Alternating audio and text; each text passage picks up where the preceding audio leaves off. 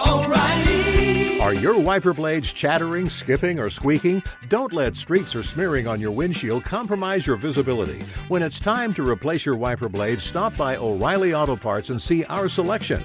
Our professional parts people will even install your new wiper blades while you wait. Stop by O'Reilly Auto Parts today.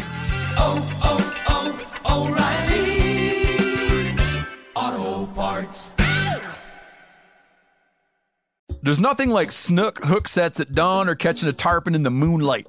Find your next fishing trip made easy on fishingbooker.com and experience the magic of the Sunshine State or any other destination on your fishing bucket list. Book a blue water adventure in search of sailfish or go snapper fishing with the kids. With over 6,000 captains and trips to choose from, planning your next one just got a whole lot easier.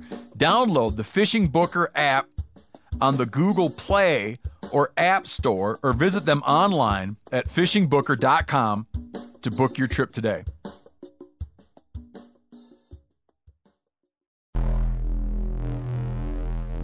Welcome to the Wired to Hunt podcast, your home for deer hunting news, stories, and strategies. And now, your host, Mark Kenyon. Welcome to the Wired to Hunt podcast. I'm your host, Mark Kenyon. This is episode number 224, and today in the podcast, we're talking about the joys and challenges and lessons learned and hopes and dreams and fears of raising an outdoor kid.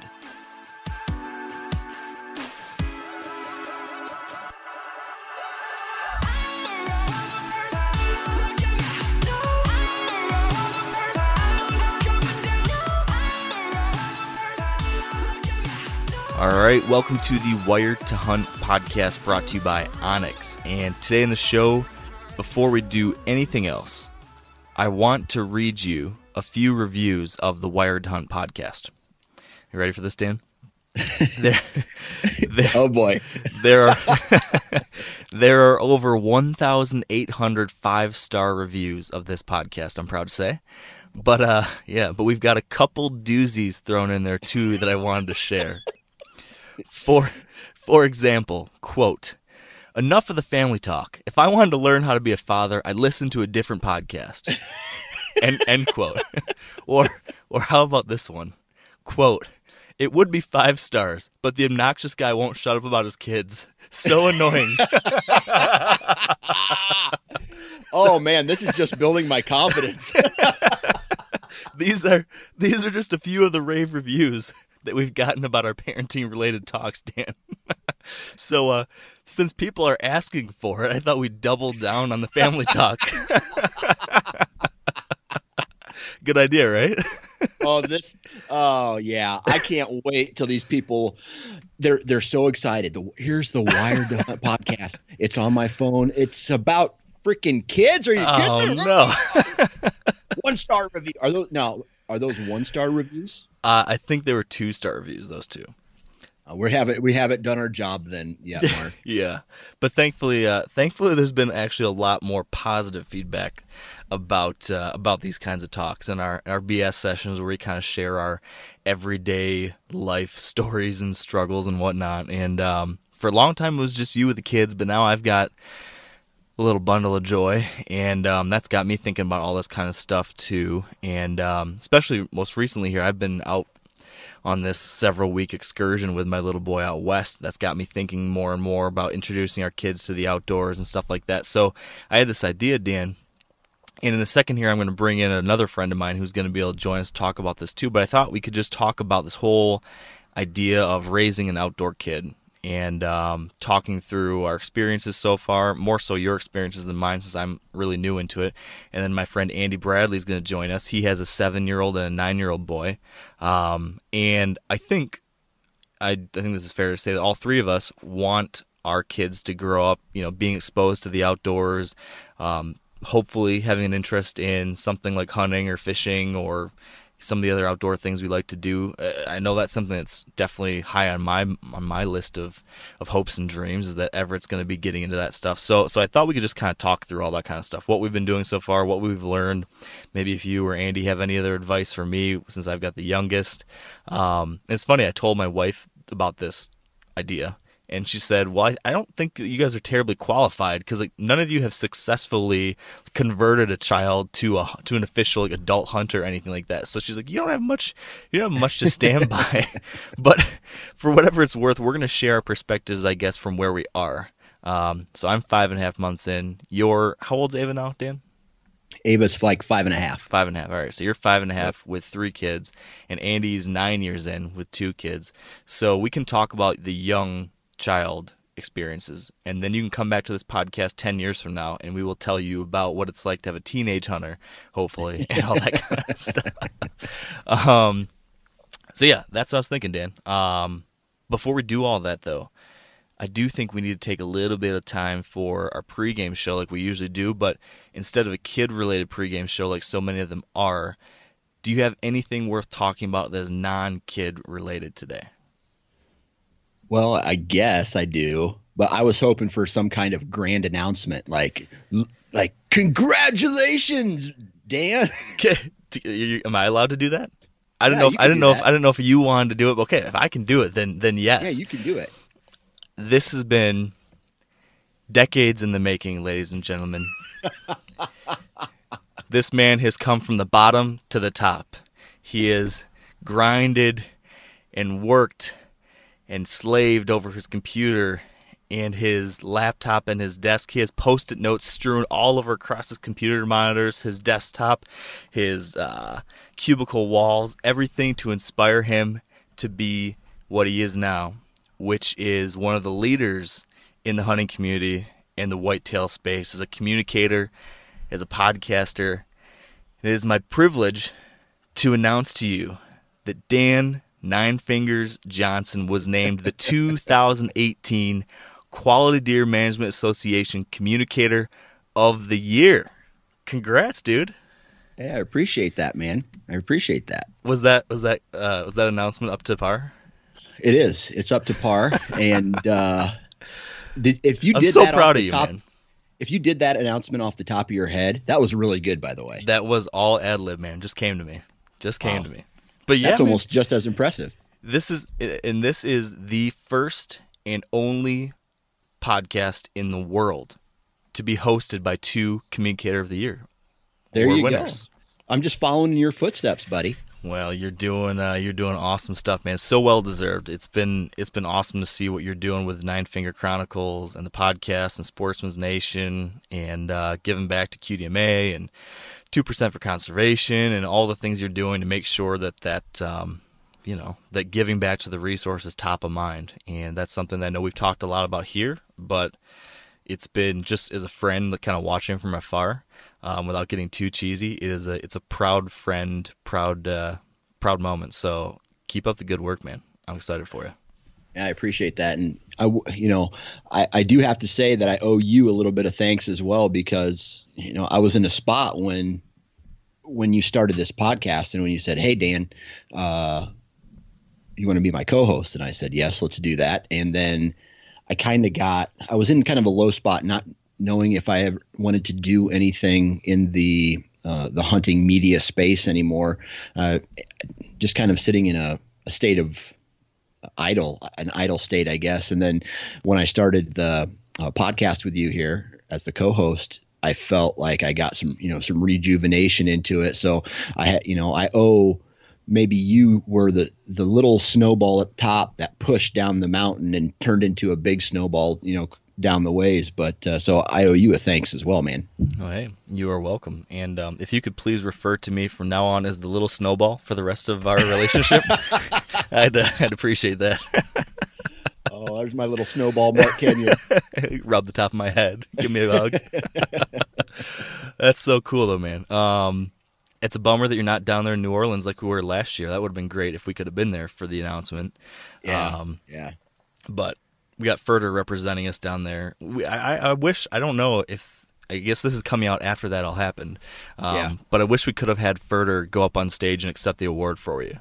And Lindsey Thomas Jr., he's the director of communications for the Quality Deer Management Association. And I asked him, is there anybody that I need to pick to go and accept the award on my behalf, and I wanted to have Furter go and do it with maybe like a cardboard cutout of me there. That would have been perfect. It happened all so fast, and I didn't find out until last week. And unfortunately, just with my schedule and the family, I wasn't able to make the trip down there, which sucks. But I'll rep the QDMA proud regardless. Yeah, man, that's awesome. Great organization, great people involved with it, and lucky we've got some people like you that are helping spread the good word and good stuff hopefully in the future. So that's exciting.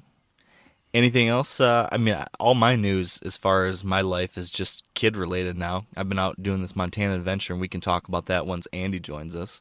Well, here's what I want to talk to you about. So your wife posted a picture of you changing a car tire, and you guys were sitting there. It's like, but the thing about it was, here's a picture of you changing a car tire, but in the background was just this beautiful mountainscape, right? Just this gorgeous view. And it's like, freaking car tires, my day sucks, boo-hoo, look at me. And I'm just like, and as I'm sitting in this cubicle smelling the person behind me's like liver and onions for lunch, I just was like, I'd rather change a car tire there every day for the rest of my life than sit in this cubicle one more day.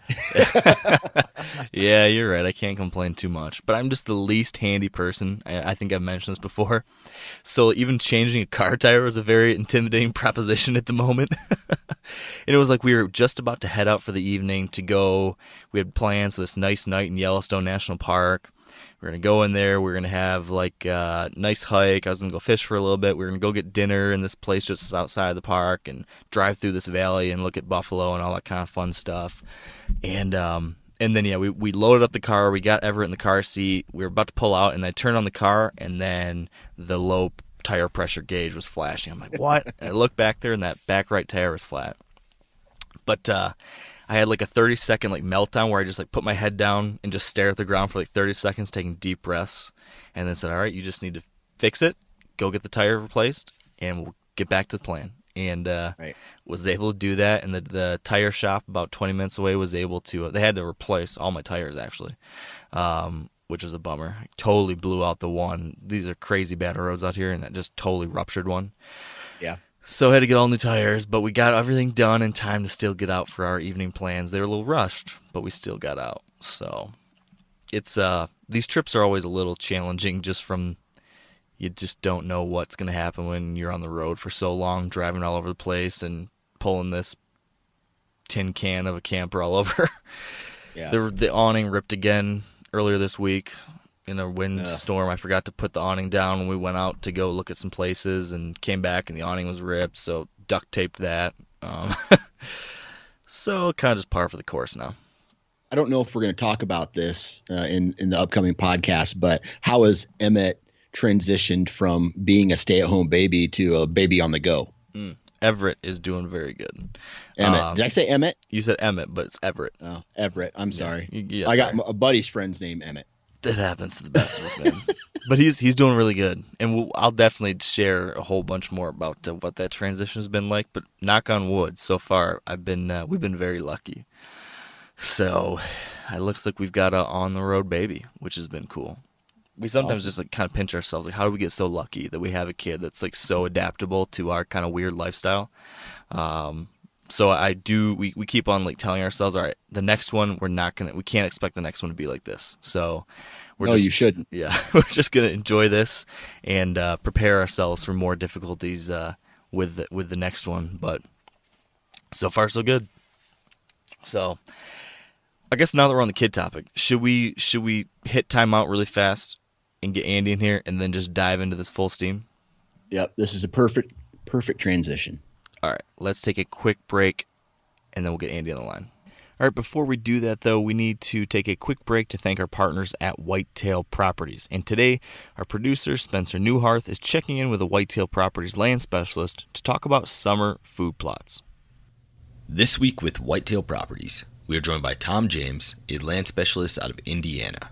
And Tom has some advice for those who had intentions of putting in a food plot, but still haven't gotten around to it. At this point in time, mid-July going forward, I would say the best plan would be to strategize and plan for an August planting. Here in the Midwest, by the time you get to mid-July, the only thing you see going in the ground is double crop, where a farmer will cut winter wheat off and go back in and drill soybeans, and they can do that successfully. As far as food plot guys go, we're just looking at a really droughty, hot, stressful time of the season. But you're only a month away from prime time fall planting dates, which is mid-August all the way through mid-September here in the Midwest. So my best advice for anybody would be just to go ahead and plan on mowing your field, getting the existing vegetation sprayed and burned down with Roundup, and maybe do a soil test, knowing what your soil amenities are going to need, but just be geared up and planning ahead for killing competitive vegetation. Have your seed selections done and ready to rock and roll in about 3 or 4 weeks. If you'd like to learn more and to see the properties that Tom currently has listed for sale, visit whitetailproperties.com/James. That's JAMES. All right, so we're back, and with us is my buddy Andy Bradley. You've been on the podcast before, I think, on one of our shed hunting episodes, right? Didn't you? Yeah. Yes.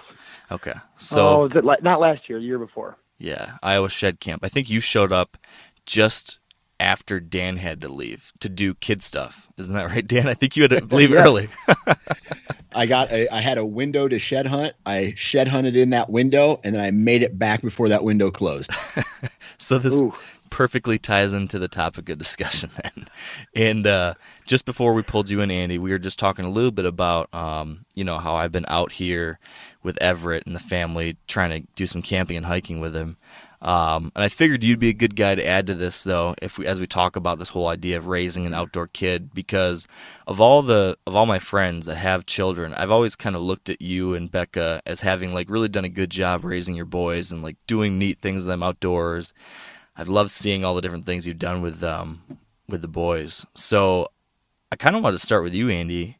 I'm just kind of curious, what was it like when you began? When the boys were really young. I mean, how did you begin this, or what was your thought process? Because for me right now, I'm so eager and I so badly want Everett to be into the outdoors and like these things I'm so passionate about. I find myself having to try to temper my expectations, because I'm already finding myself already thinking, oh well, I gotta do this. What was it like for you when the boys were younger? Because they're 7 and 9, right? Levi and Lukey, isn't that right? Right. Yep. Yeah. So what was your mindset early on? I mean, identical to what you're describing. I think it's just one of those things where you like it too much, I think, and you just want them to enjoy it like you do. And that was the hardest thing for me, is when they're not old enough to kind of understand how awesome some of these things are, to try to kind of pitch it to them at their speed, because I want to show them, look how cool that is. And they're looking at a turkey that's 75 yards away, and they're like, oh, wow, that's awesome. But when you slow it down and figure out a crayfish is cool when they're little, not a turkey that's 75. Look how big his beard is. I don't care, Dad. Take me back fishing, Yeah. So that was kind of my experience. It's the same thing. You want to, your mind just races for all these things that, I can't wait to do this, do this, do this. And then you realize that the things that kind of get you going right now it's going to take a while for that to be what gets them going. So that was kind of my first experience, kind of that had to temper it as well. So yeah. Do you feel like you fall in the same boat, Dan, as far as I think in our past conversations you've kind of shared some of the thoughts, right? Yeah, I mean, I was just excited, when my daughter was born, she was the first kid I had. And even in the hospital, the couple nights that we were there, I was talking to my wife, Sarah, and I was just like, hey man, I can't wait to get her in a tree stand with me. I can't wait to take her shed hunting with me. I can't wait to do all these things with me. And next thing you know, it's just you realize that is at a much slower pace. Right. For them, you could go out and do it, but to take them and to get them to enjoy it without burning them out is at a much slower pace. Yeah.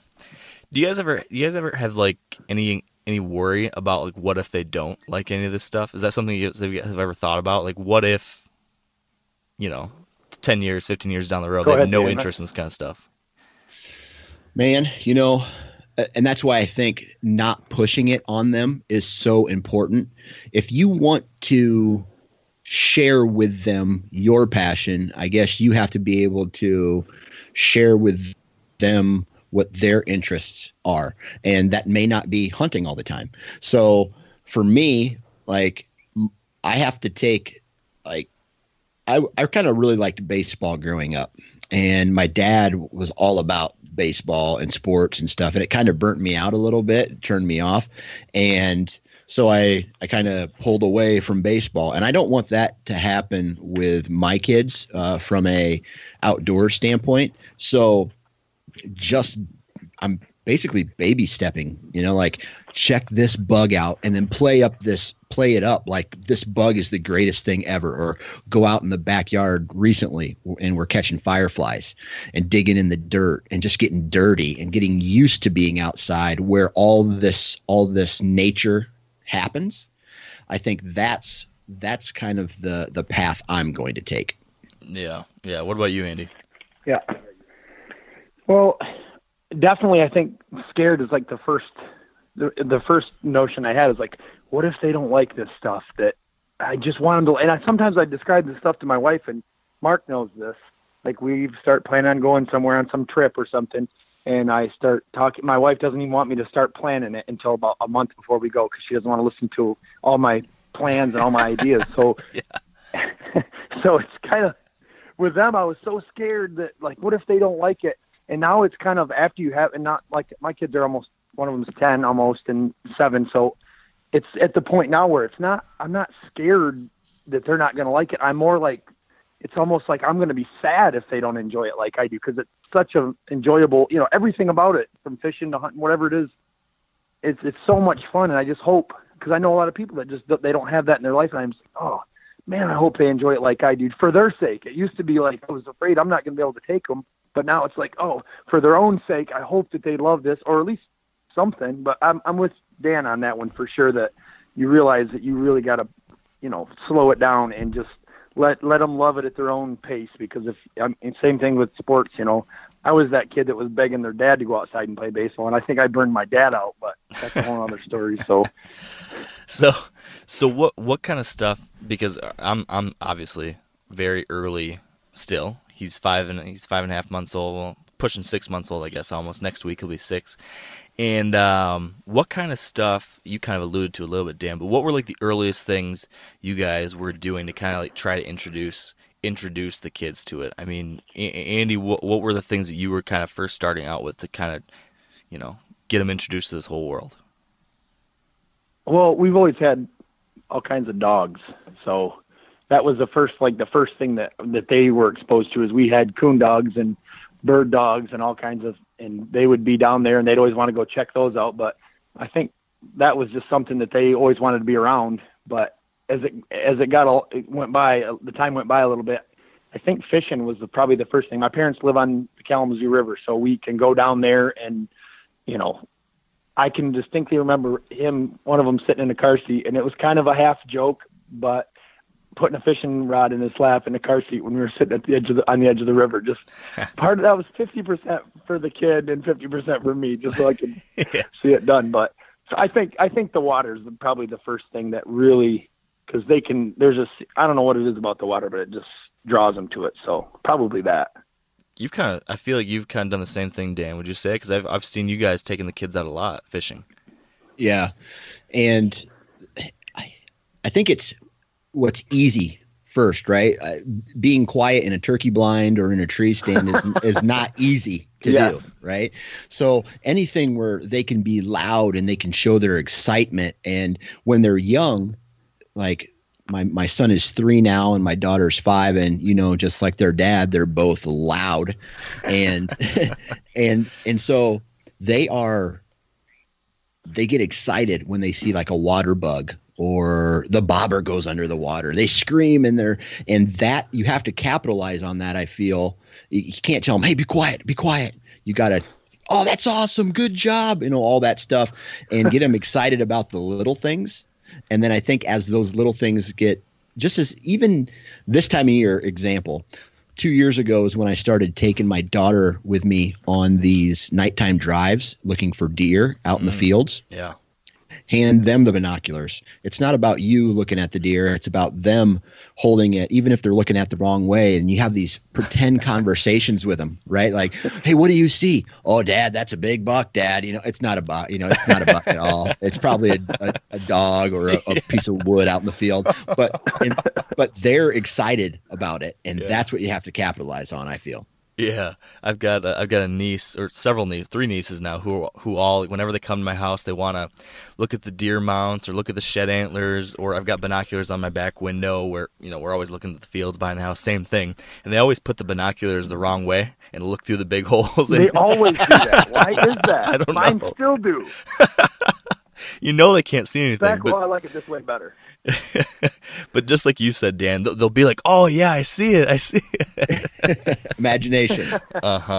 Yeah, it's so much fun. I agree. It's like, and I guess I have got a little bit of training with my nieces, because it's been neat to see them from little itty bitties to now the oldest is, I don't know, 7 or 8, and getting to introduce them to just what I do, and talking about, like, when we eat venison, when they come visit, talk about that, and tell them the stories about all the different, things I'm doing, how we got this, what this deer, where this deer was, and pointing out this one. And we're like, back during the hunting season, sometimes like we would babysit them, and Dan, how often I would have my wife come pick me up on that one property, drive the truck through the cornfield. So sometimes she would bring all the nieces with her, so they'd be all piled in the truck, and then come driving this truck into the cornfield. And then I'd come sneaking up to the truck to hop in the back, and then Kylie opened the window, and all 3 girls started screaming at the top of their lungs. They're like, "Hi, Mark!" I'm like, "No, quiet.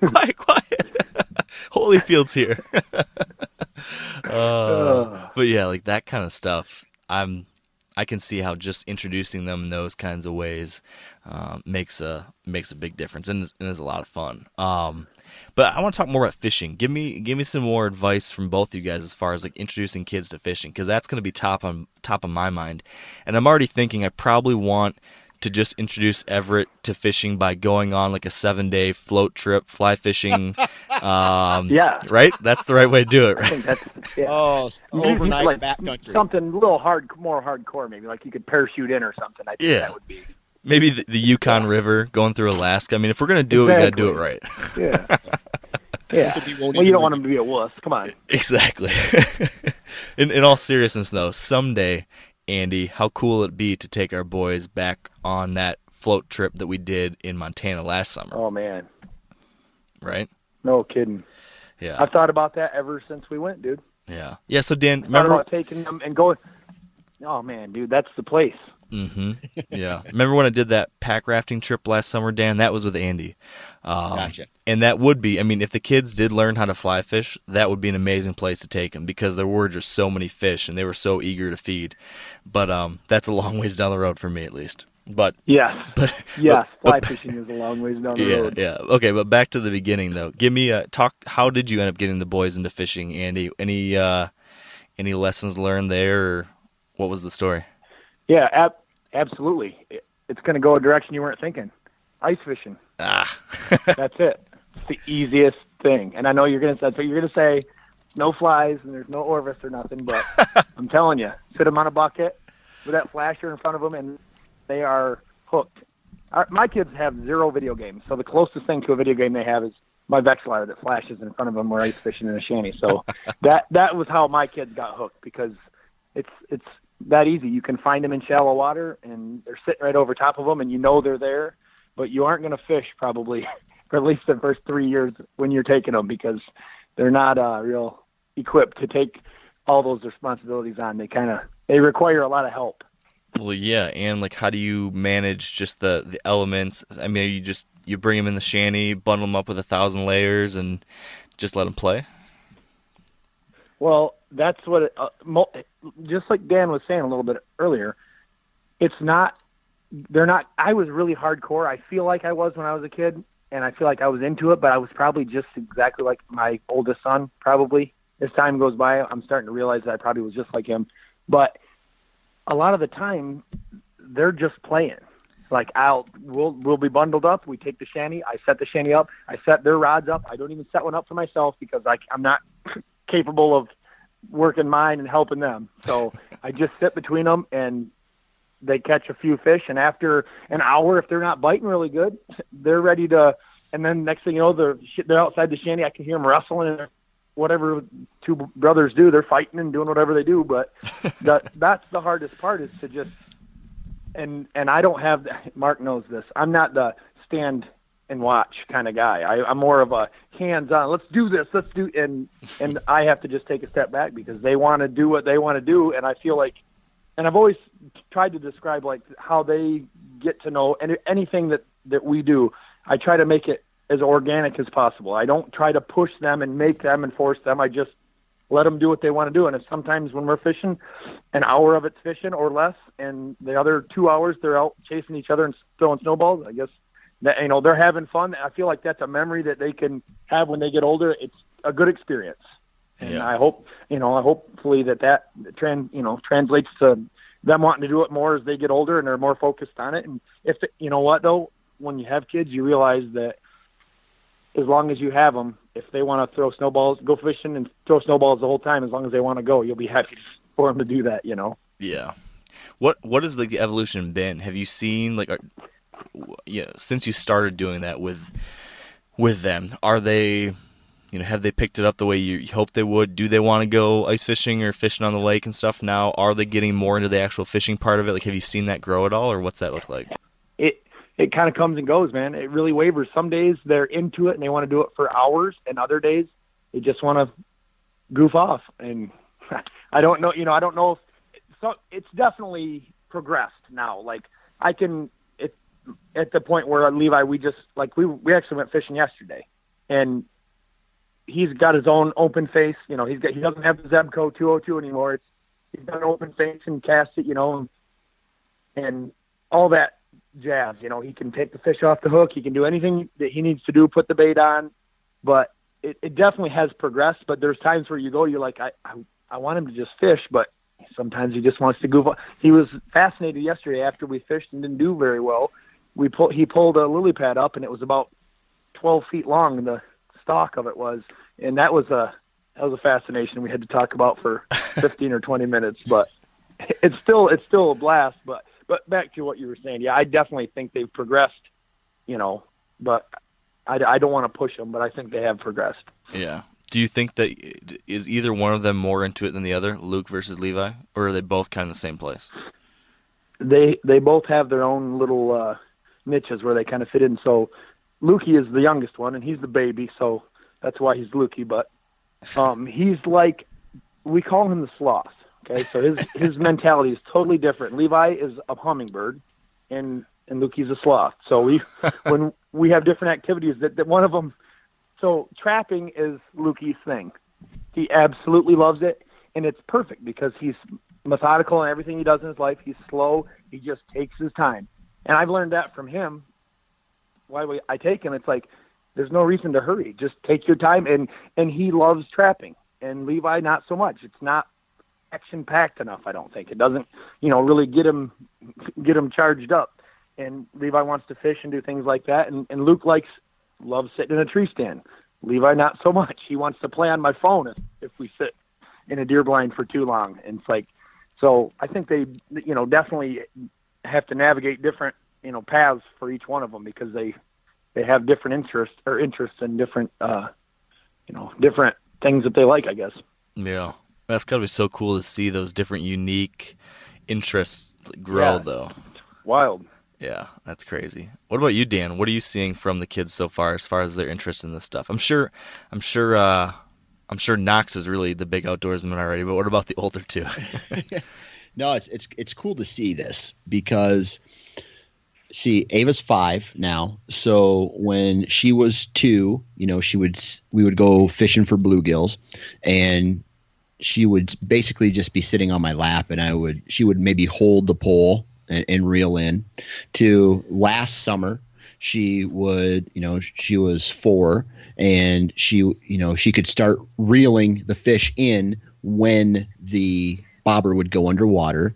And now this year, oh my God, the last time we went fishing, she did not want to leave. And I was pretty pumped about that. I mean, she is putting the worm on the hook.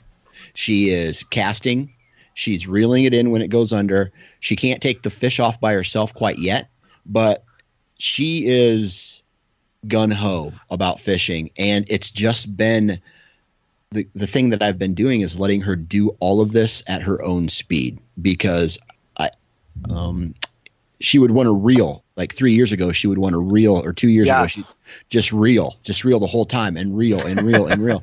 And it's not even enough time for the worm to sink yet. And I'm just like, no, sweetie, don't do that. You can't do that. You got to let it sit. And then she would go, and she wouldn't want to do it anymore.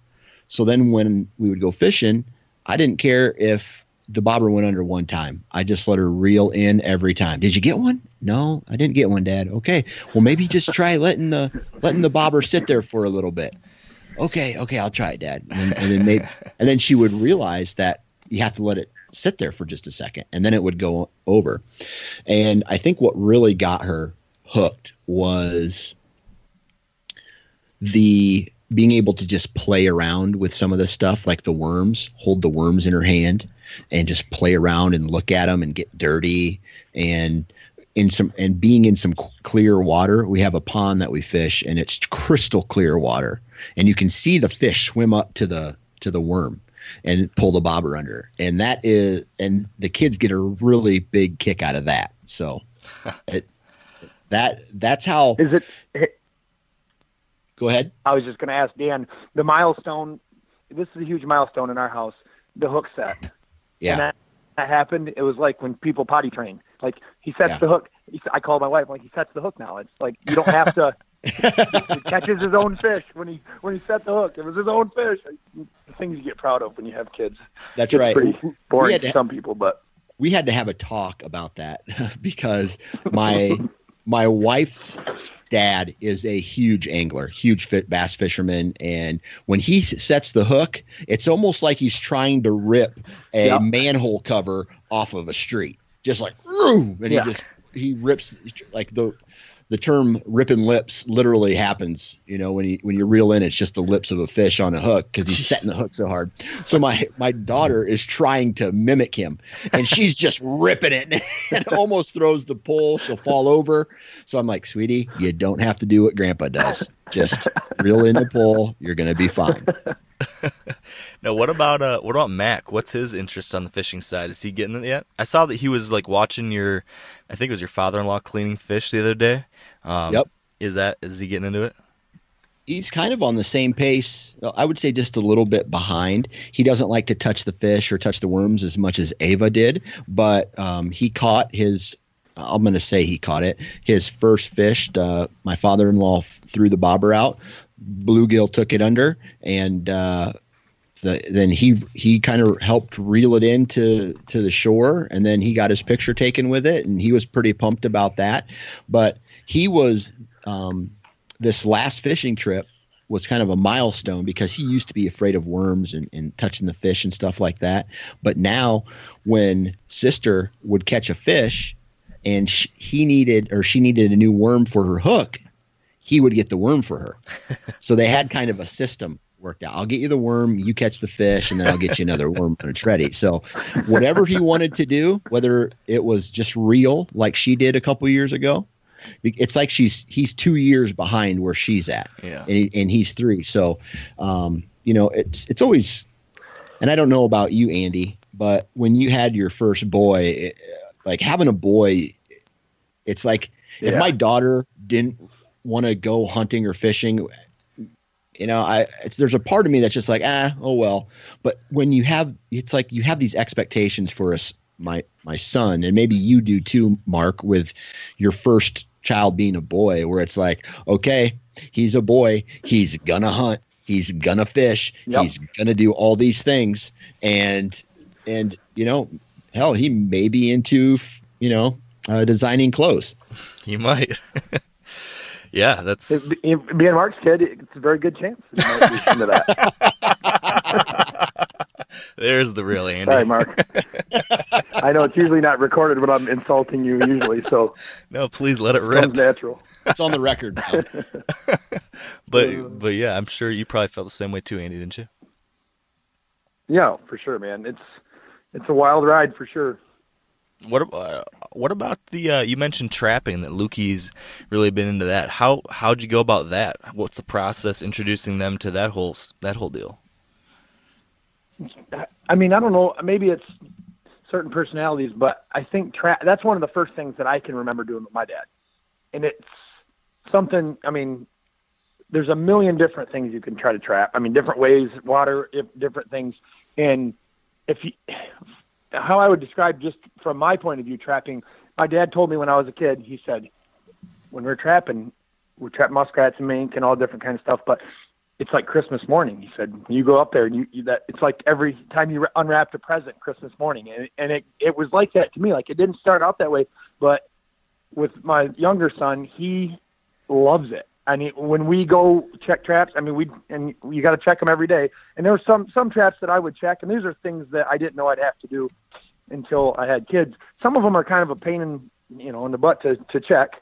So I would check all those in the morning at 4:30 in the morning before work. But if I had like grounding sets or things like that, or conibears that could be checked in the afternoon, I would save all those traps, and I would find myself actually setting traps that maybe weren't real high likelihood of catching something, but if they were, it would be in areas where I could use conibears or different things, so I could come back and check them with the kids.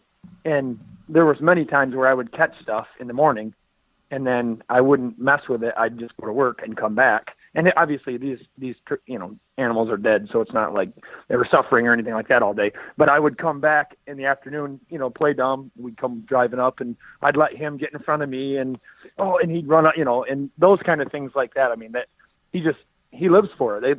Coon trapping, and mink is the funnest. I think he likes that the best, because they leave little sign in the mud and different things like that, or in the snow if it's snow on the ground. So there's a lot of clues to look for, and even if there's not a lot of clues, like you were saying, Dan, you can talk about the bug being the coolest thing in the world. You can turn it into fun no matter what. You can find something that, look at these tracks over here. What do you think this is? And it's to the point now where, like, my little boys are the little sponges of information. Like, what do you think that is? And that's a raccoon trap for sure. You can see different things, his feet look like this, and if it was a possum, it would have this. So I think trapping is a really good one for them to, see the wild world like I do, I guess.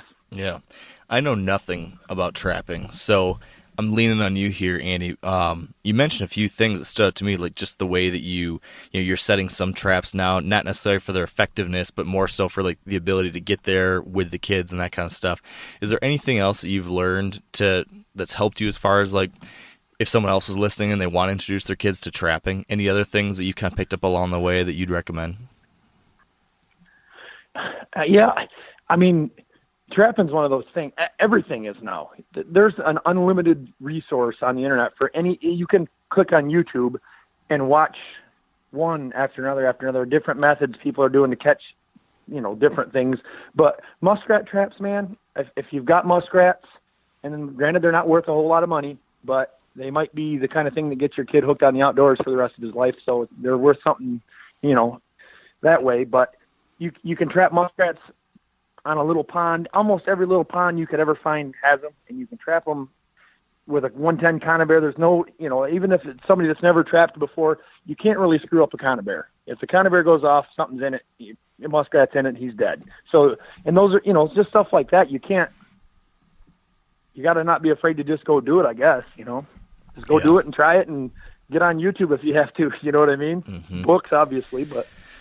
This brings up another thing, that as hunters too, I think you've probably had this already happen, Dan. I'm sure you have, Andy, but I know it's like, I imagine it would be an interesting thing when you first introduce the child to a dead animal, like how they process that, what that means. What was that like for you, Andy? Whether was that with trapping, was that with the deer hunting?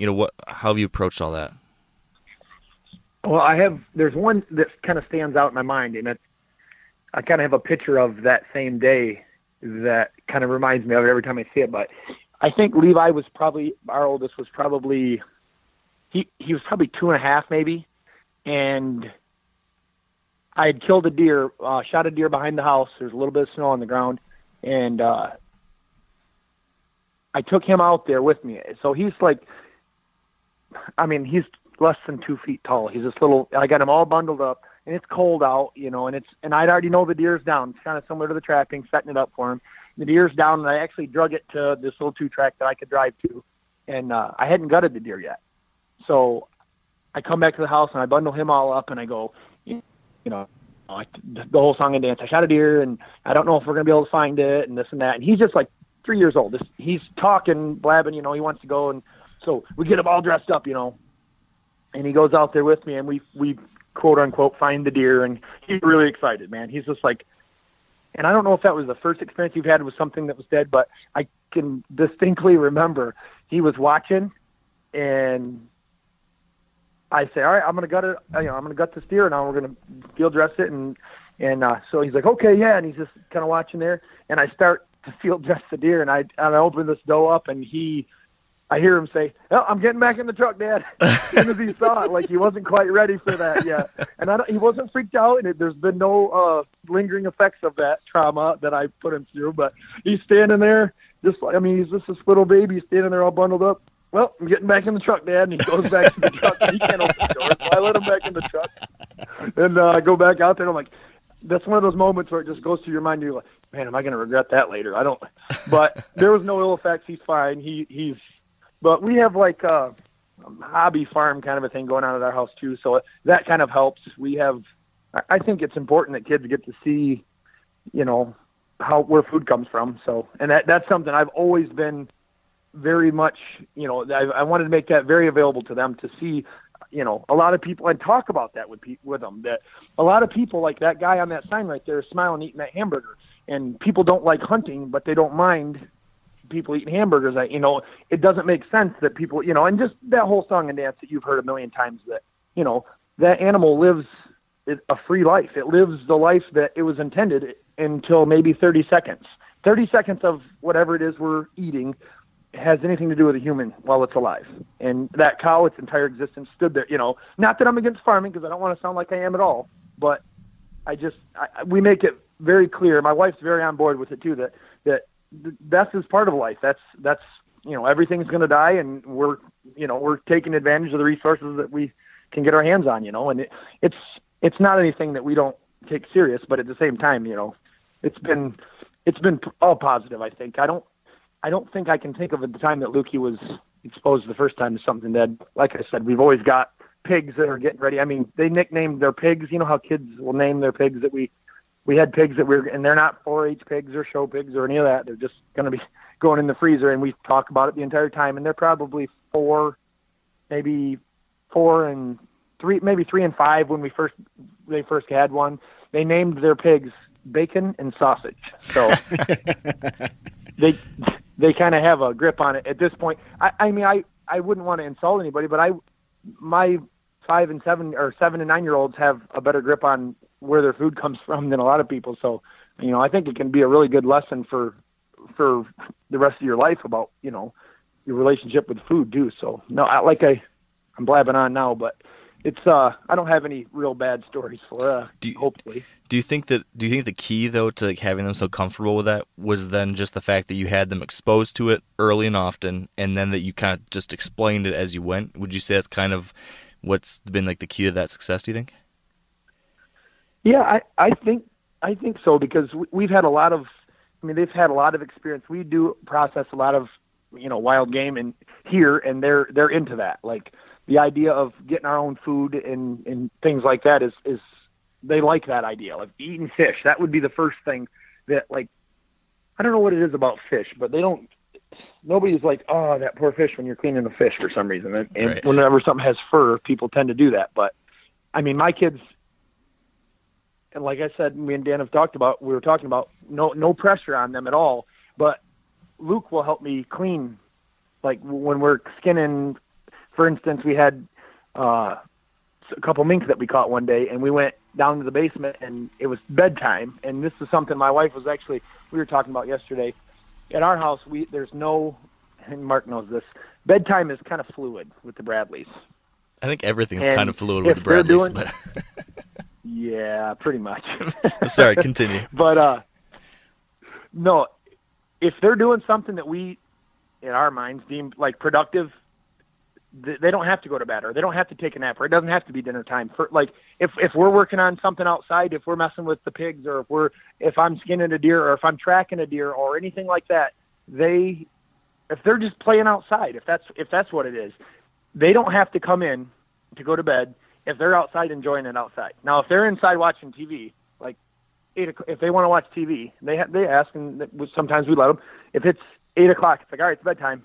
And like, we'll go outside. And they know that at this point, but even with like skinning the mink in the basement downstairs, if Luke wants to do that, one night I had a bunch of stuff that I wanted to skin, and I started working on it, and Becca's real good about it. She doesn't have a problem with them coming down there, and if they want to stay down there, and if they're engaged in whatever's going on, now if they just want to play in the basement, off in the other room, it's time for bed, guys. But if they're engaged in there and something, that they can be learning about, we just let it roll and let them continue to do that until they lose interest in it. And when they're ready to go be done, hopefully. And that particular night I skinned, I think 2 mink and a couple coons or something. And he was down there the whole time. He was helping, he was hanging on to this and hanging on to that, and it took me 3 times as long to skin them all because he wanted to help. But, that's something that we try to do, is make sure that we don't, hamper their interest in something by something silly like bedtime, right? Yeah, something arbitrary. It's funny. That's such a good point. That's something that my parents did. My dad, especially with me, that I think really helped me get into the things that I'm into. He always, later in years, he would always say, well, I always just knew I had to feed the habit, always feed the habit. So if ever I was showing any interest in like hunting or fishing in the outdoors, he would, he would always help feed that habit. So like you said, he would never stop me. He would never, if I wanted to go out for the weekend to go hunting, he would, he'd put aside things because that was always something he'd prioritize. Or if he was going to spoil me with something, it was going to be hunting gear or fishing gear. Like he was really tough in a lot of ways, but when it came to like a new fishing pole or something like that, he's like, well, I'll feed the habit for this one special thing. Right. And I think, that was something, whatever it was, helped encourage it. I think. Yeah, and it certainly worked. He fed the habit to what's now an obsession across the board for me. So yeah, that was a tip I've kept with me. Dan, what about you? Back to what I originally asked Andy about, though, when it comes to introducing them or exposing them to, to death, a dead animal, something like that. What's that been like for you and the kids?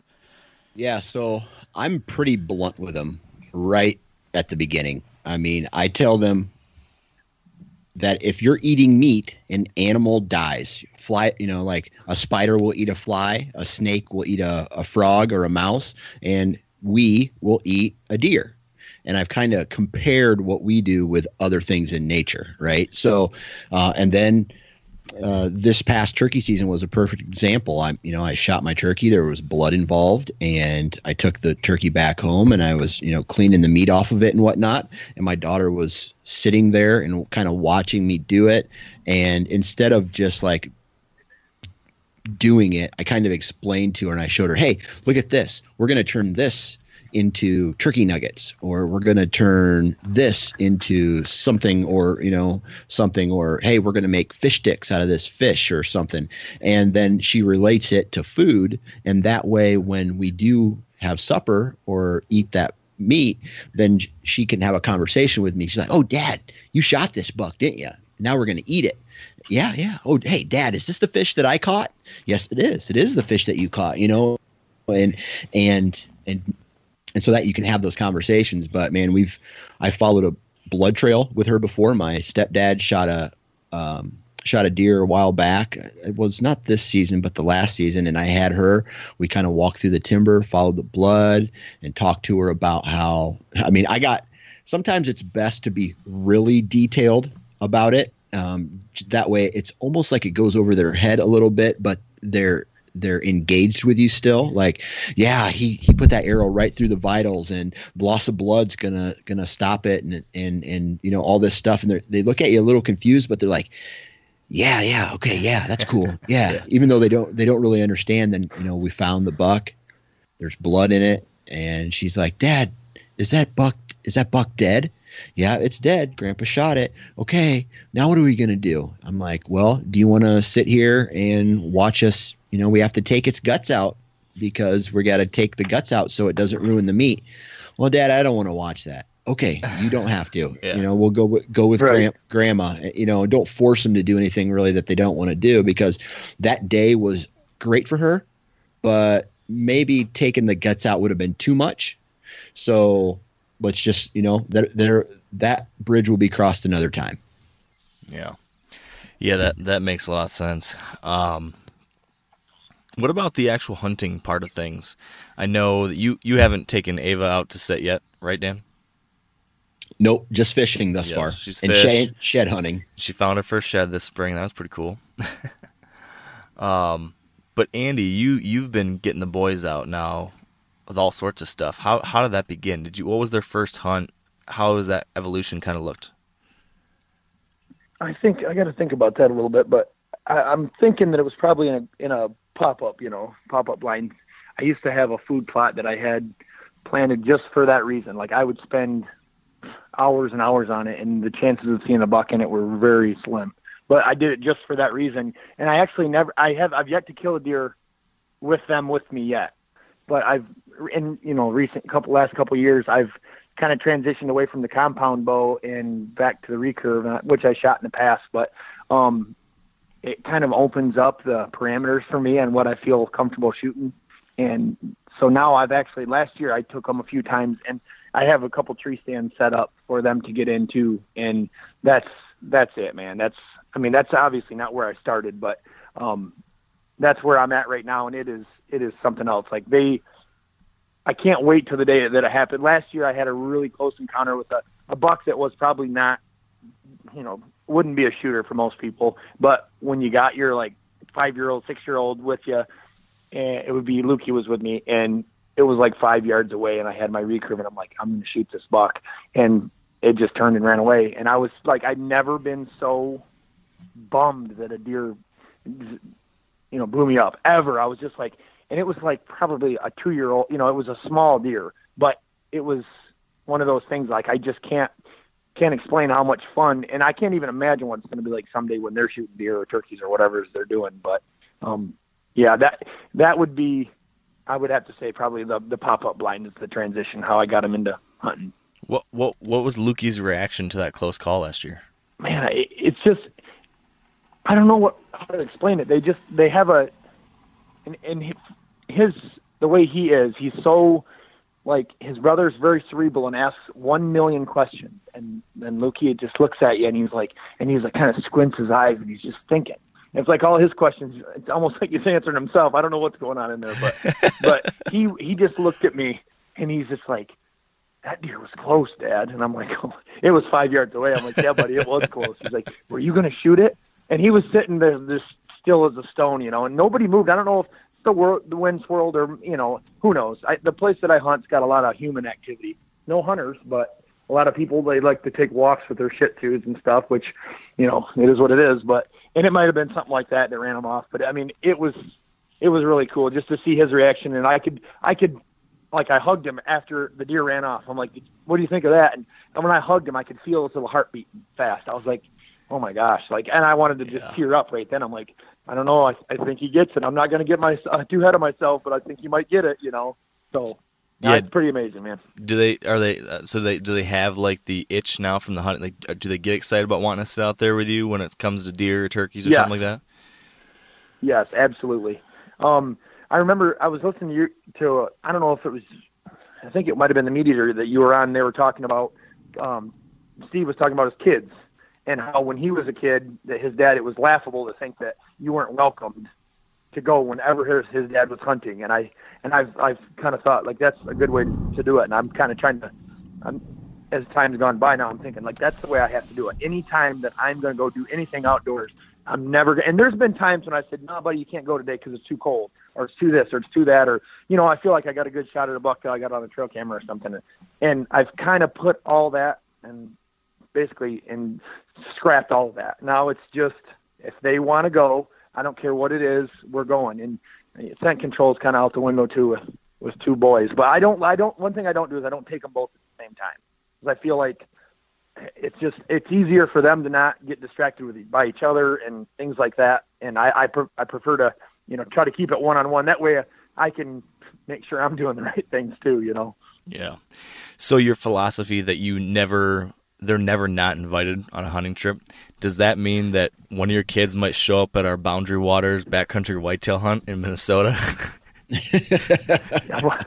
Well, not quite. Is that going to be a surprise As for me? You know, that the first thing that in our household, you witnessed this, the very first thing that our kids learned in their life is that the word no. They learned that very quick around here, and that's how we do it. So I can say no, and there are times that I have to, and that might be one, but I guess I'll tell them no this time. I guess you don't want my kids coming, I guess. So fine.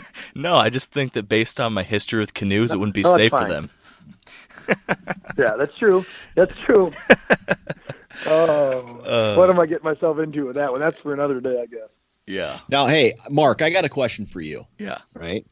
So we talked a little bit earlier about how, like, what was going through my mind and how I was going to have to adapt to my children kind of living this lifestyle. And you, this year is a huge change for you. You know, you went out west, you're doing all this outdoor activity, but now you have how old is he? 6 months old? Just about. Yep. Okay. So now you're bringing a 6-month-old with you. So how has your outdoor life kind of changed with the addition of a 6-month-old? Yeah. You know, it's one of those things that I definitely had like a lot of apprehension about, like even before having kids. It was, how will kids impact all the stuff that we want to do and all these plans I have? So I kind of selfishly was like thinking about that a lot.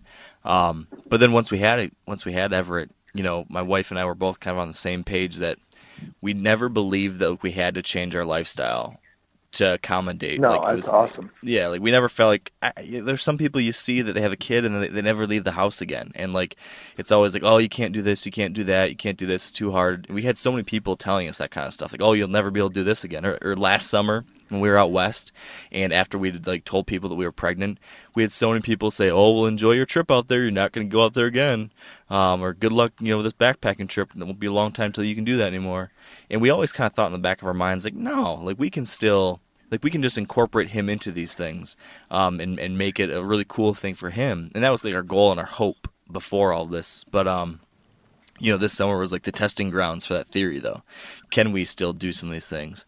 So we've been out now on the road out west for almost 3 weeks, camping with the little guy. And the week before that, we took him on his first camping trip before that. And we've done a lot of hikes and stuff in Michigan and now here in Montana.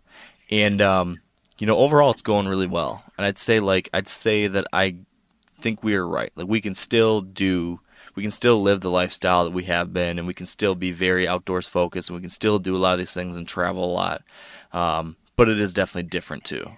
I think the big things that have changed is that everything just takes longer. Like I can't prioritize like my goals anymore.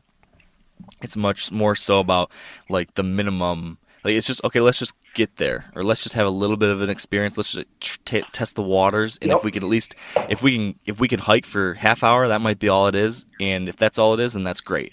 We just enjoy it for whatever it was that we got. So, you know, we had on the drive out here. Usually, I like to burn rubber and get out here as fast as I can, drive straight through. But that definitely wasn't happening with a 5.5-month-old in the car seat. So, you know, it took us 3 days, and we took like long, like hour and a half, 2-hour breaks at rest stops and let him play. And, you know, just everything takes a long time with feeding him and changing him and letting him nap and play and all this kind of stuff.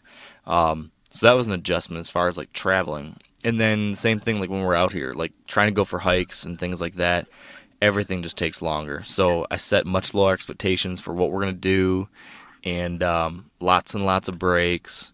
And then I'm just, you know, having to think about different things. You know, before when it came, like if I was going to do some big hike, I was just thinking about, okay, how far can me and Kylie hike? And, you know, what's the elevation going to be? All right, 2,500 feet, 10 miles. All right, let's go do it.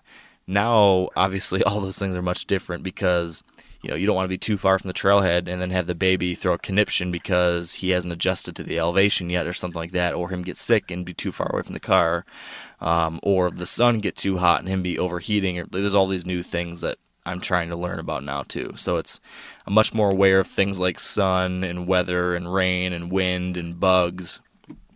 all that kind of stuff. So we've had a lot of hikes that we've started and then had to turn around. So we've done a lot of our longest hike we've done with him was 7 miles. We've done a lot of 2 to 3 to 4 mile things with him, a couple hours. But it's been cool. I mean, even though we're not doing anything quote unquote epic, stuff I used to think I always wanted to do, just taking a little walk down the road with him and see him get excited about, whatever, a dog running by. Right. That is super cool. So it's been awesome. I mean, he's been great. Like I mentioned at the beginning, we've been really lucky with him. He sleeps really well. He's just a happy, chill baby. He really enjoys being outside, it seems like. He just enjoys looking around. He's very observational. He's just constantly scanning, looking at things, taking in the world around him. And then this past weekend, we actually took him on his first tent camping trip. So everything before this has been in the camper, But this weekend, we did a tent camping trip. We actually found a really cool place. There's this road that actually goes up to the top of this kind of this relatively moderate mountain range here in Montana, and you can drive this road up to the top, and you're kind of above tree line, beautiful, beautiful views. It's national forest, so it's you can camp anywhere, and it's the kind of place that we would usually hike to, but we're not going to do a 10-mile backpacking trip with them yet. But this is the kind of thing we could drive up there. It was pretty comfortable. We could camp right out of the truck. We could set up the tent and still be in a really pretty place and feel like we're out there. So it was a really great opportunity to still be doing something that felt exciting for me and Kylie, but was accessible for him. And he had a blast, and he just kind of hangs out, and he slept in the tent great. We have a setup. That was one of the things we didn't know what tent camping was going to be like, because not only is it myself and Kylie, but we also have our 2 dogs. So I got my big lab and then Kylie's little dog, Cooper. So we had 2 dogs, 2 people, and him. So we bought a bigger tent this spring to accommodate a bigger family. So we bought a 4-person backpacking tent. And then because Boone, the lab, is so just, Andy, he's just not. I know exactly how he is. He's not self-aware. He's just spinning around and jumping. He thinks he's the same size as Cooper. Exactly. And he's definitely not. So one of our worries is always him stepping on Everett or bumping him and smashing him or something. So we got this little this little mini kid tent that we actually use for a lot of things.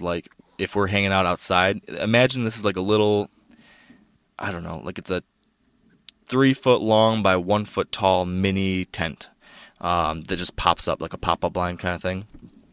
And so when we're outside hanging out, and if there's too much sun and he needs a little bit of shade, or we want to just set him somewhere while we're cooking or whatever, you can put him in that little thing and he can roll around and play, but he's not gonna get stepped on by the dog. Or same thing in the tent. So we put him in that inside of our tent, so that when Booner jumps in there, just running around trying to get settled, he's not gonna step on Everett. So that worked out really good. And then for a sleeping bag type situation. Oh, and let me take a step back. That baby tent, if anyone's curious, it's called the Kidco Peapod. I had some people ask me on Instagram about that. And then we put them in this little Patagonia fold-down suit that it's it's like a snowsuit almost, but we use it as a sleeping bag. We'd seen some other people online that use this for their little babies, taking them backpacking and stuff, and that worked awesome. I mean, he stayed warm. He slept through the night just perfect. And he heard coyotes howl for the first time, and we heard a wolf howl in the middle of the night, I'm pretty sure. You did? Yeah. It was one of those things me and Kylie, we woke up in the middle of the night, and we woke up to it, and then you just kind of heard the tail end of it, and then you're like, was that what I think it was?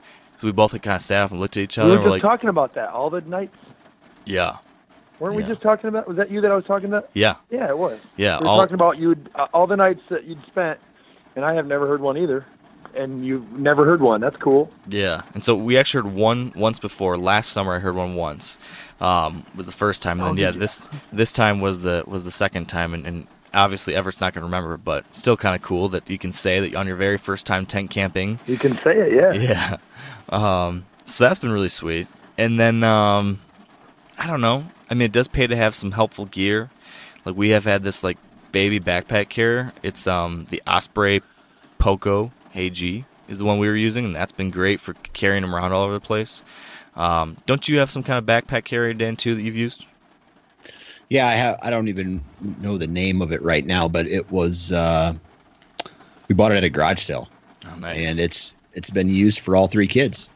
Yeah, I feel like having something like that that's comfortable is nice if you're going to do a bunch of hiking with the kiddo. That's been huge for us because he's just been kind of toted around all over the place, and it's comfortable, and it has like a pull-up sunshade, so kind of like a sunroof deal that pulls up over him. My wife is like really paranoid about him getting sunburn because he's like very fair-skinned like her. He's got very light skin tone. So she's always saying he's going to get burned, he's going to get burnt. So having a little sun cover is good. But yeah, I don't know. It's been awesome. It's very different, but it's been so exciting. It's different, isn't it? You can't explain how it's different to somebody that doesn't have kids. I remember telling you that. Like, it's like when somebody just explains the mountains to you, and you're like, "Yeah, I get it, man, I get it." And the person telling you is going, "Nah, you don't get it." And then the first time you lay your eyes on him, you're like, "Oh, that's what he meant." Yes. And kids, it's like that too. Like, it's so cool, and you're telling the story of how cool it was at whatever your kid did, and you can see it in their eyes that you're telling the person you're telling. They're just like, I don't want to listen to this, but you don't care that they don't want to listen to it. You're so happy about it, you just keep telling them, you know. Yeah, I can definitely relate to that now. And I always was that guy. I was that guy. I was like, they're talking about their kids again, blah blah blah. But now I totally. I know you were. I've seen that look in your eyes. Oh, here goes Andy on his baby rants talking about the kids. Yeah. But yeah, now I'm on the other side. And that's one thing that I really. No. That's one thing that I really had to learn to do, like what you said, Mark, was slow down. Anytime I wanted to bring my kids with me, you know, it's like you can't just go out and check a trail camera or go out and glass for deer. You have to make sure their sippy cups. You have to make sure their shoes are on. You have to make sure they've gone to the bathroom before they get in the truck. You have to make sure there's, you know, if they get hungry, you might need to grab a snack.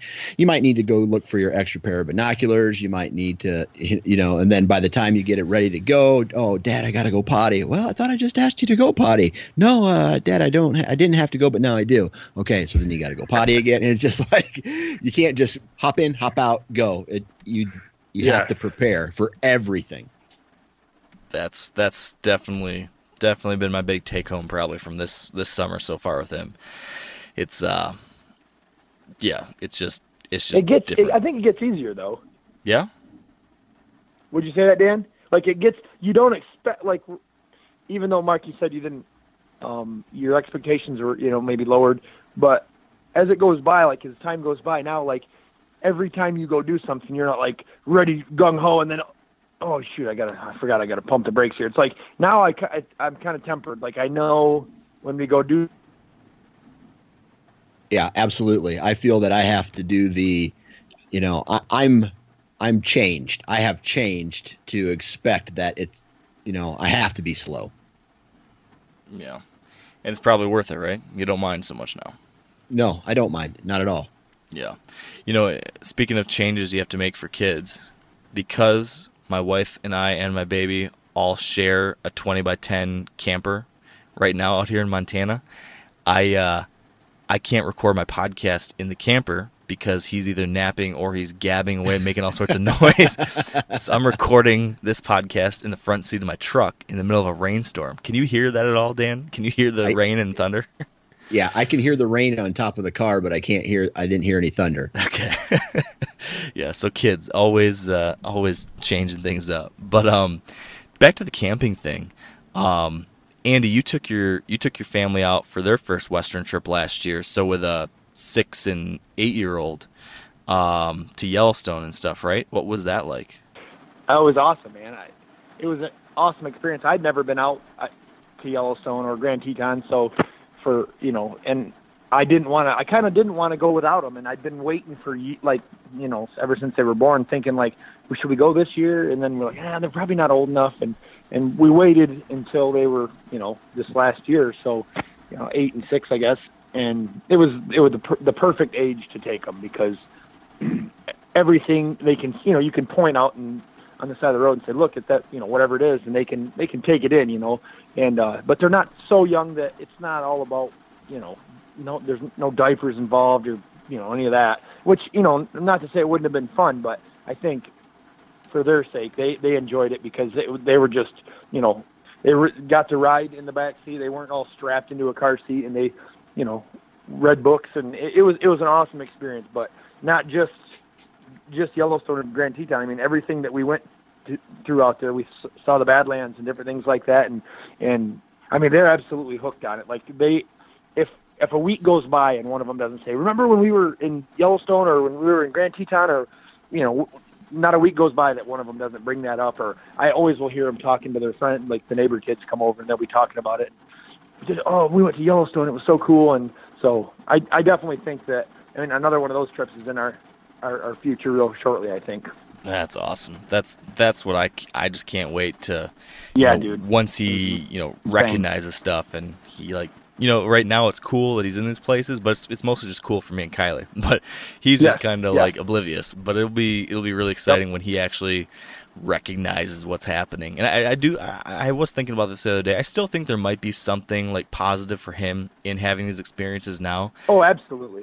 If just the energy that you guys are exuding when you're in those places, I think he benefits from that. I mean, I think wouldn't you think? Yeah, that's a good point. I think you're right. I mean, how happy are you when you're in those places? And I mean, it's not like he's reading your mind or anything like that, nothing weird like that. But I mean, I feel like, there's probably good vibes coming off you guys when you're out there, I would think. Yeah, no, that makes sense. And even if it's like 4 years from now or something, and we're just telling him the stories of this stuff, or he's looking back at the pictures, I feel like that's something like, oh yeah, I was doing that stuff. That was me. I was that kid. I've think been that's there. I've done that.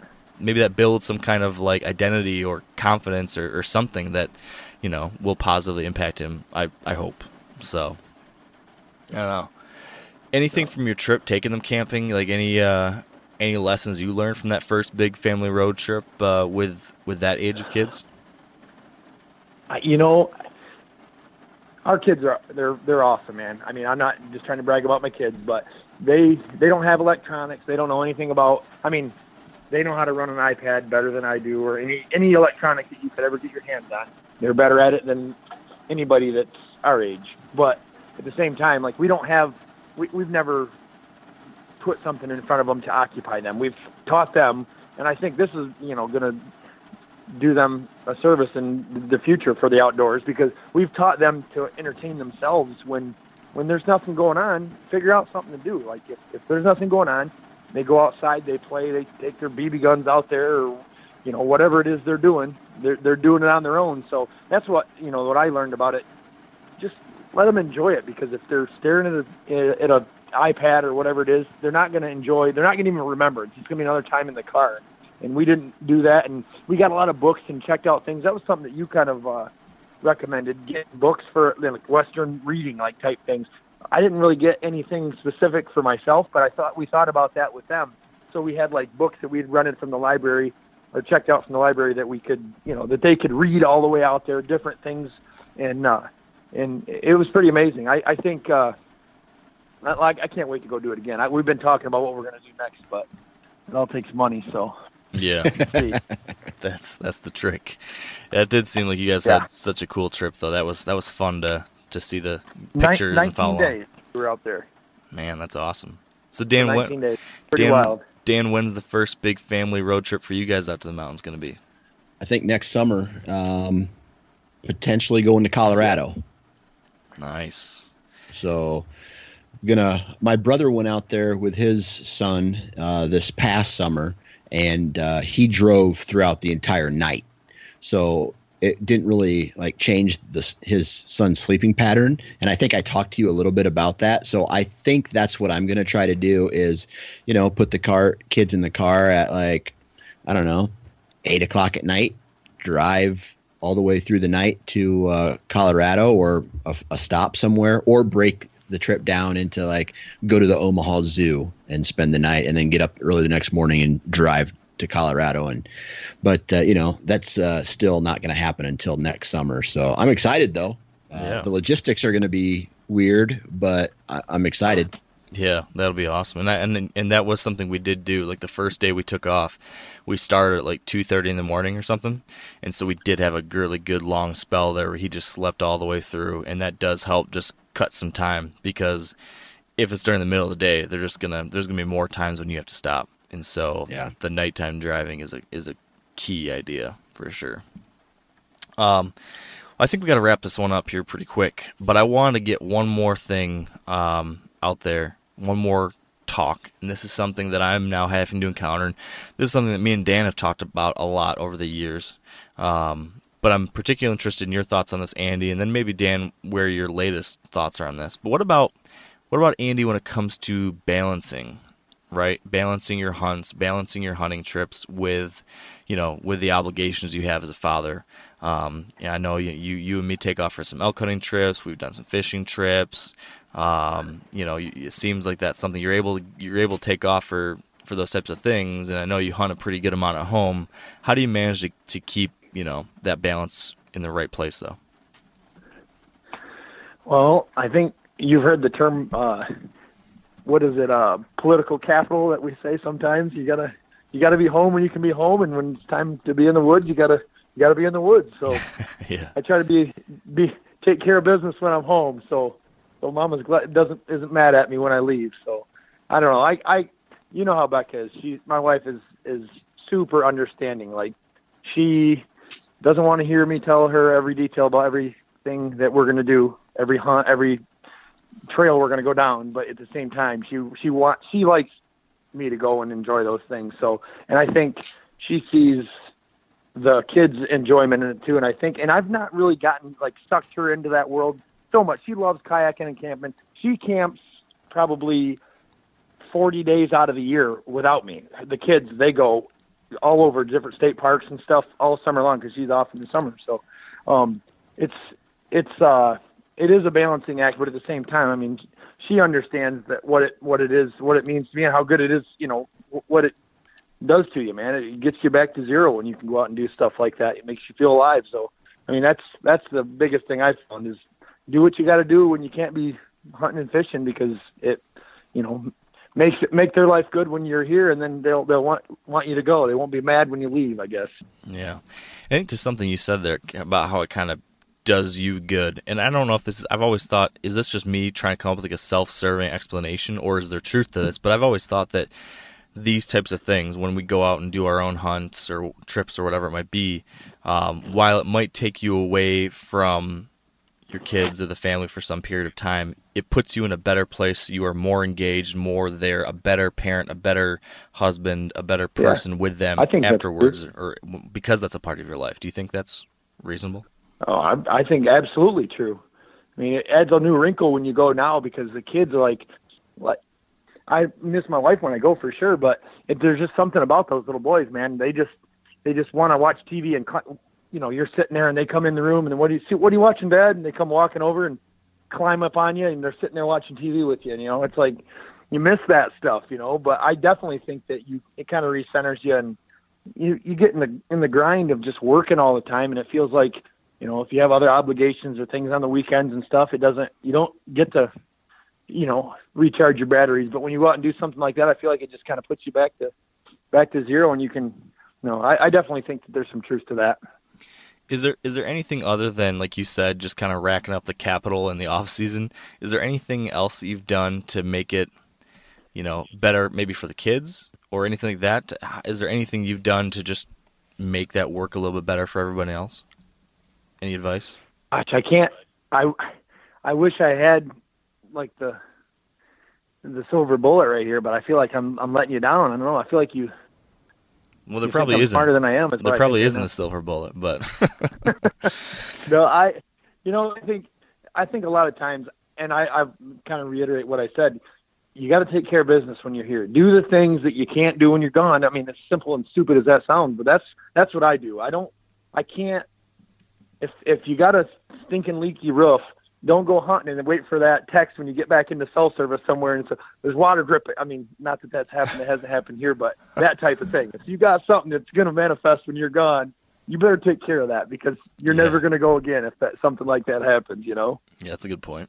I guess that would be my best advice. Take care of business when you can take care of business, because when you're out there in the middle of Idaho and you don't get service and you get 72 texts when you get back to town, hey, what do I do in the hot water or whatever, I don't want that. That's my nightmare right there. So I try to prevent all those things from happening.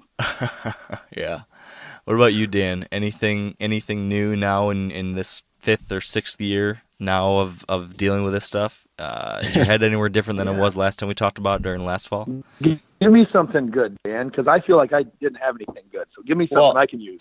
Here's what I will say, and that is early season hunting has now become a go when my wife is happy type of thing, right? If she's in a bad mood, I probably won't go hunting the first week in October because, if she's having a bad day and she's like, well, I don't care what you do. If she knows that I am going to be gone for a night or 2 nights or gone for even 4 hours to go on a hunt, she has to sit with my kids, and our kids are crazy, right? And they do put stress on people. This is not a joke. This is nothing new, but I have to make sure that I take care of my wife. Like the trip I went out to California with, that was for her, to let her know that I was happy. I'm happy with her, and that, basically these trips that I do, although I don't know, my wife doesn't suffer in silence, if that makes sense. So she will tell you. She loudly suffers. Well, yeah, she tells you exactly the vocal suffering. Yeah. She tells you exactly how she feels at all time, which is good, right? She's not the kind of person where you have to say, so what's wrong? And then she says nothing. If I say what's wrong, you better be prepared, because she's going to tell you what's wrong, right? So, yep. That's my life too, man. I think your wives are similar. So when I go on my 2-week rut vacation, I'm like, hey, is everything okay? Well, yeah, everything's fine. I mean, she's come to expect that, but it's not going to be fun. I'm going to be here with 3 kids. I'm going to be a single parent. And it's not easy raising 3 kids, because you have basically everything else gets put on hold until I get back. And, stuff doesn't get done, maybe laundry or cleaning, or the kids have to eat hot dogs for, 5 out of 10 days or whatever, because that's just simple. And I don't know. It's one of those things. Here's one thing that I have to say is, I think that once men get married, and I don't know where this is coming from, but once men get married, something is happening in today's world where it's just like, okay, now you are no longer a man. And I think these trips, when for me anyway, when I can go out and, like you said, Andy, get recentered, I think that is needed. I think men need that. They need to be challenged. They need to be out in nature. They need to, basically beat on their chest and be like Tim Taylor, right? I think obviously the definition of a man has changed over the years, but I think the core definition is still the same. There's a physical part, and I think that concludes it right there, Dan. But it's gonna get deep, isn't it? Well, you know what I mean? Just like, the metrosexual. I do know what you mean. We don't have those here. What are you talking about? Yeah, you know what I mean? But I'm just like, I think I come back on something like this. I've been able to vent. I'm a better dad. I'm a better husband. Maybe she sees that. Maybe she doesn't. But I feel it, and I just got to make sure that she's happy throughout the rest of the year, so that she can be pissed for the rest of when I am hunting. So it's better to have her only pissed 3 or 4 weeks out of the year, as opposed to months on end. So that's true. I've been thinking about this a lot. Oh, sorry, Andy, go ahead. No, I was just going to say, have either one of you ever just been sitting there in your tree stand and nothing's going on? Or maybe, I think this instance, I was ice fishing and I sitting there, nothing's going on. I pick my phone up, and my ADD kicks in, and I instantly pull up something, Facebook or Instagram or something, and I look down and I scroll, and this lady posts, "My husband went elk hunting in September. Has anybody seen him since?" It was like January 2nd, and I look up, Becca Bradley. Yep, it's time to go home. Like halfway through January, I'm like, that's one of those times when you're like, okay, yeah, I think it's time. So, have either of you had that experience yet, where you just social media, you found out that you were a distant father, absent father. Have you ever had that happen yet? Not I've had quite a like couple that. of those.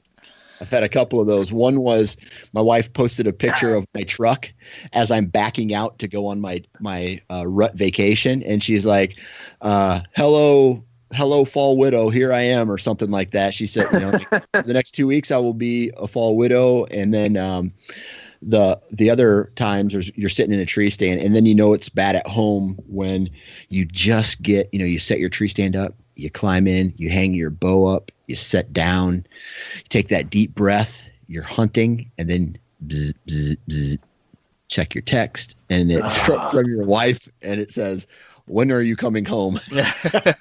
She knows when you're coming home, but yeah, she knows. All she's saying is that's code for it's crazy as shit here. Please get your ass home. That's a bad feeling in your stomach when you see that text. Absolutely. Yeah. I've been thinking about all this a lot. I don't know how it's going to change things for me this year, especially because I've got a lot on the schedule. So I'm trying to figure out if it's shorter trips. Maybe by planning instead of like week-long trips, they're like 4-day long trips, coming back more often like that. So it isn't as long a periods of times being gone, or I don't know. I feel like I've got a lot to learn this year, but you guys have thoroughly scared me in some ways, as you typically do, Dan. You are. How's this conversation though? Because I know you've had it. Don't try to lie and tell me you haven't, because I know you've had it.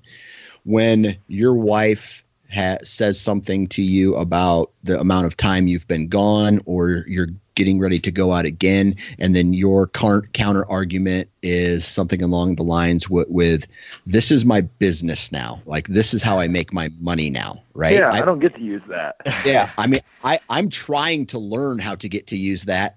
I know, Mark, you have a legitimate, backing on that statement, but like, I'm sure there comes a point where she's just like, "Yeah, I've heard that too many times. It's not going to count this time."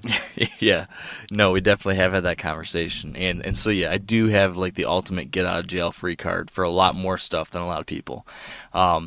So because of that, she is like very understanding of a lot of the stuff I do, but it gets to the point now where there's always one. Usually, it's like the third week of November, where it's been going 2.5 months straight. You had a trip or two in September, and then a lot during October, and then after the big 2 weeks of the rut, usually there finally gets that snapping point. That's where it's like you're not even here. Like, you're not just that you're not physically here, but even when I'm physically here, she'll say that I'm not even mentally there. And so there usually is like a reset where we have to have kind of a talking, and she's like, "All right, I really need some help here on stuff, or you need to be kind of mentally checked back in." But for the most part, the rest of the year, usually she is pretty understanding of the fact that it is business related, and she's really good about it. But I am always trying to, like, I don't want to use that as like, I don't care what your situation is. Like, I don't care how you feel. I don't care how hard it is for you. It's my job, so I'm going to do whatever I want. That's definitely not the tact I take. So even though, yeah, it's my job, I always am trying to find ways to make sure that I can make it as, as doable for her, as non-painful for her. And the thing is that, yes, I am not around as much during the fall, but the benefit of what I do is that I'm present all the time the rest of the year. Like, we spend all day together, every day. Like, I don't have to go to 9 to 5. She loves that every day. Yeah, maybe that's a downside. Every day. Maybe I need to relook at this theory. She wants you to take up something like golf or something this summer. You can start golfing. Get out of the house. Yeah. So yeah, there's pros and cons. But I am constantly trying to find ways to make it work for her too. So I'm sure this year there'll be some relearning, some figuring out how to balance things better. And I've always wanted to make sure that I'm carrying my side of the bargain too. I never want to just throw everything on her, like managing the household and the baby and everything. So I'm sure we'll have a new challenge with that this year, but we'll figure it out. We've gotten a lot better. I think for us, a big thing was like communicating about it all. Like, my wife isn't as much like yours, sure. Dan. Like, my wife is more so, she'll kind of just hold on to stuff. She won't bring it up until I force the issue. So I've learned to like force the issue early on versus like early on in our relationship. I knew like she wasn't super talkative with me. I could tell that she was irritated about something. I knew it was probably about my hunting, but I just didn't want to deal with it. So I was like, I don't want to get in a fight, or I don't want to get, have this like uncomfortable conversation. So I just let it go. And then we go like a week, and you could just tell there's like this tension underneath things.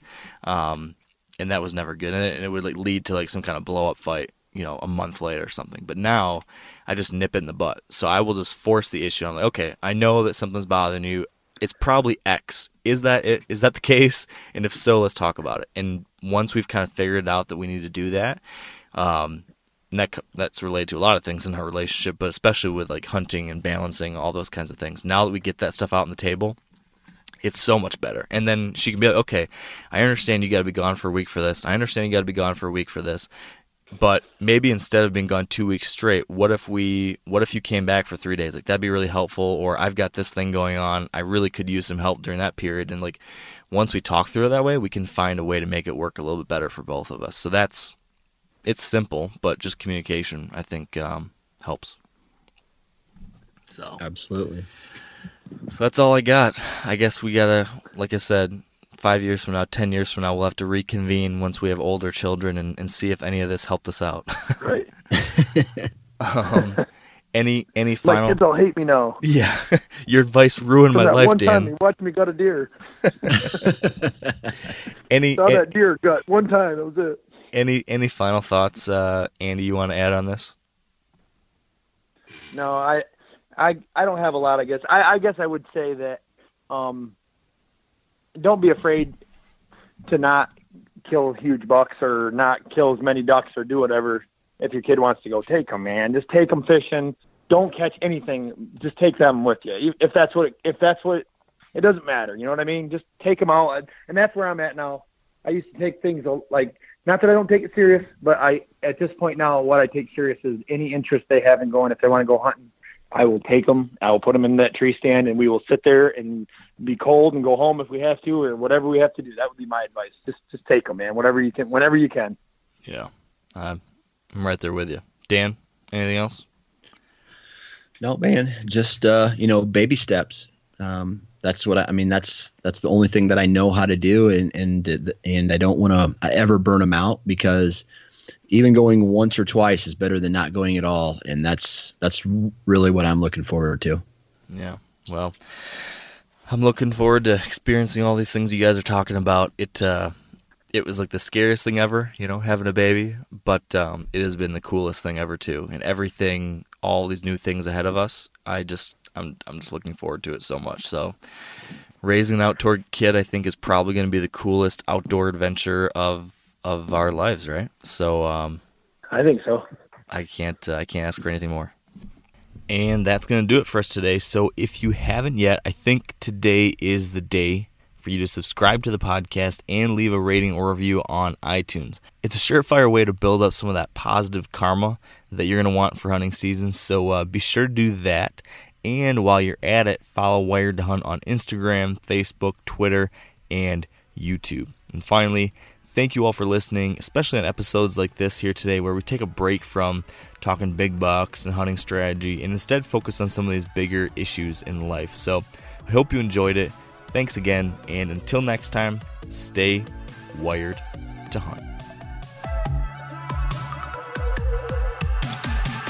I'm sure a lot of you guys remember the old ceremonial hunting tradition of eating the heart out of the first animal you kill. Meat from those organs are among the most nutrient-rich foods on the planet.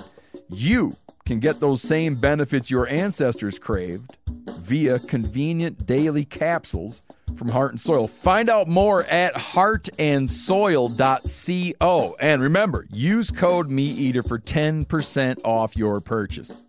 Outdoor adventure won't wait for engine problems. Things like hard starts, rough performance, and lost fuel economy are often caused by fuel gum and varnish buildup. Seafoam can help your engine run better and last longer. You simply pour a can into your gas tank. Hunters and anglers rely on Seafoam to keep their engines running the way it should the entire season. So pick up a can of Seafoam today at your local auto parts store or visit seafoamworks.com to learn more.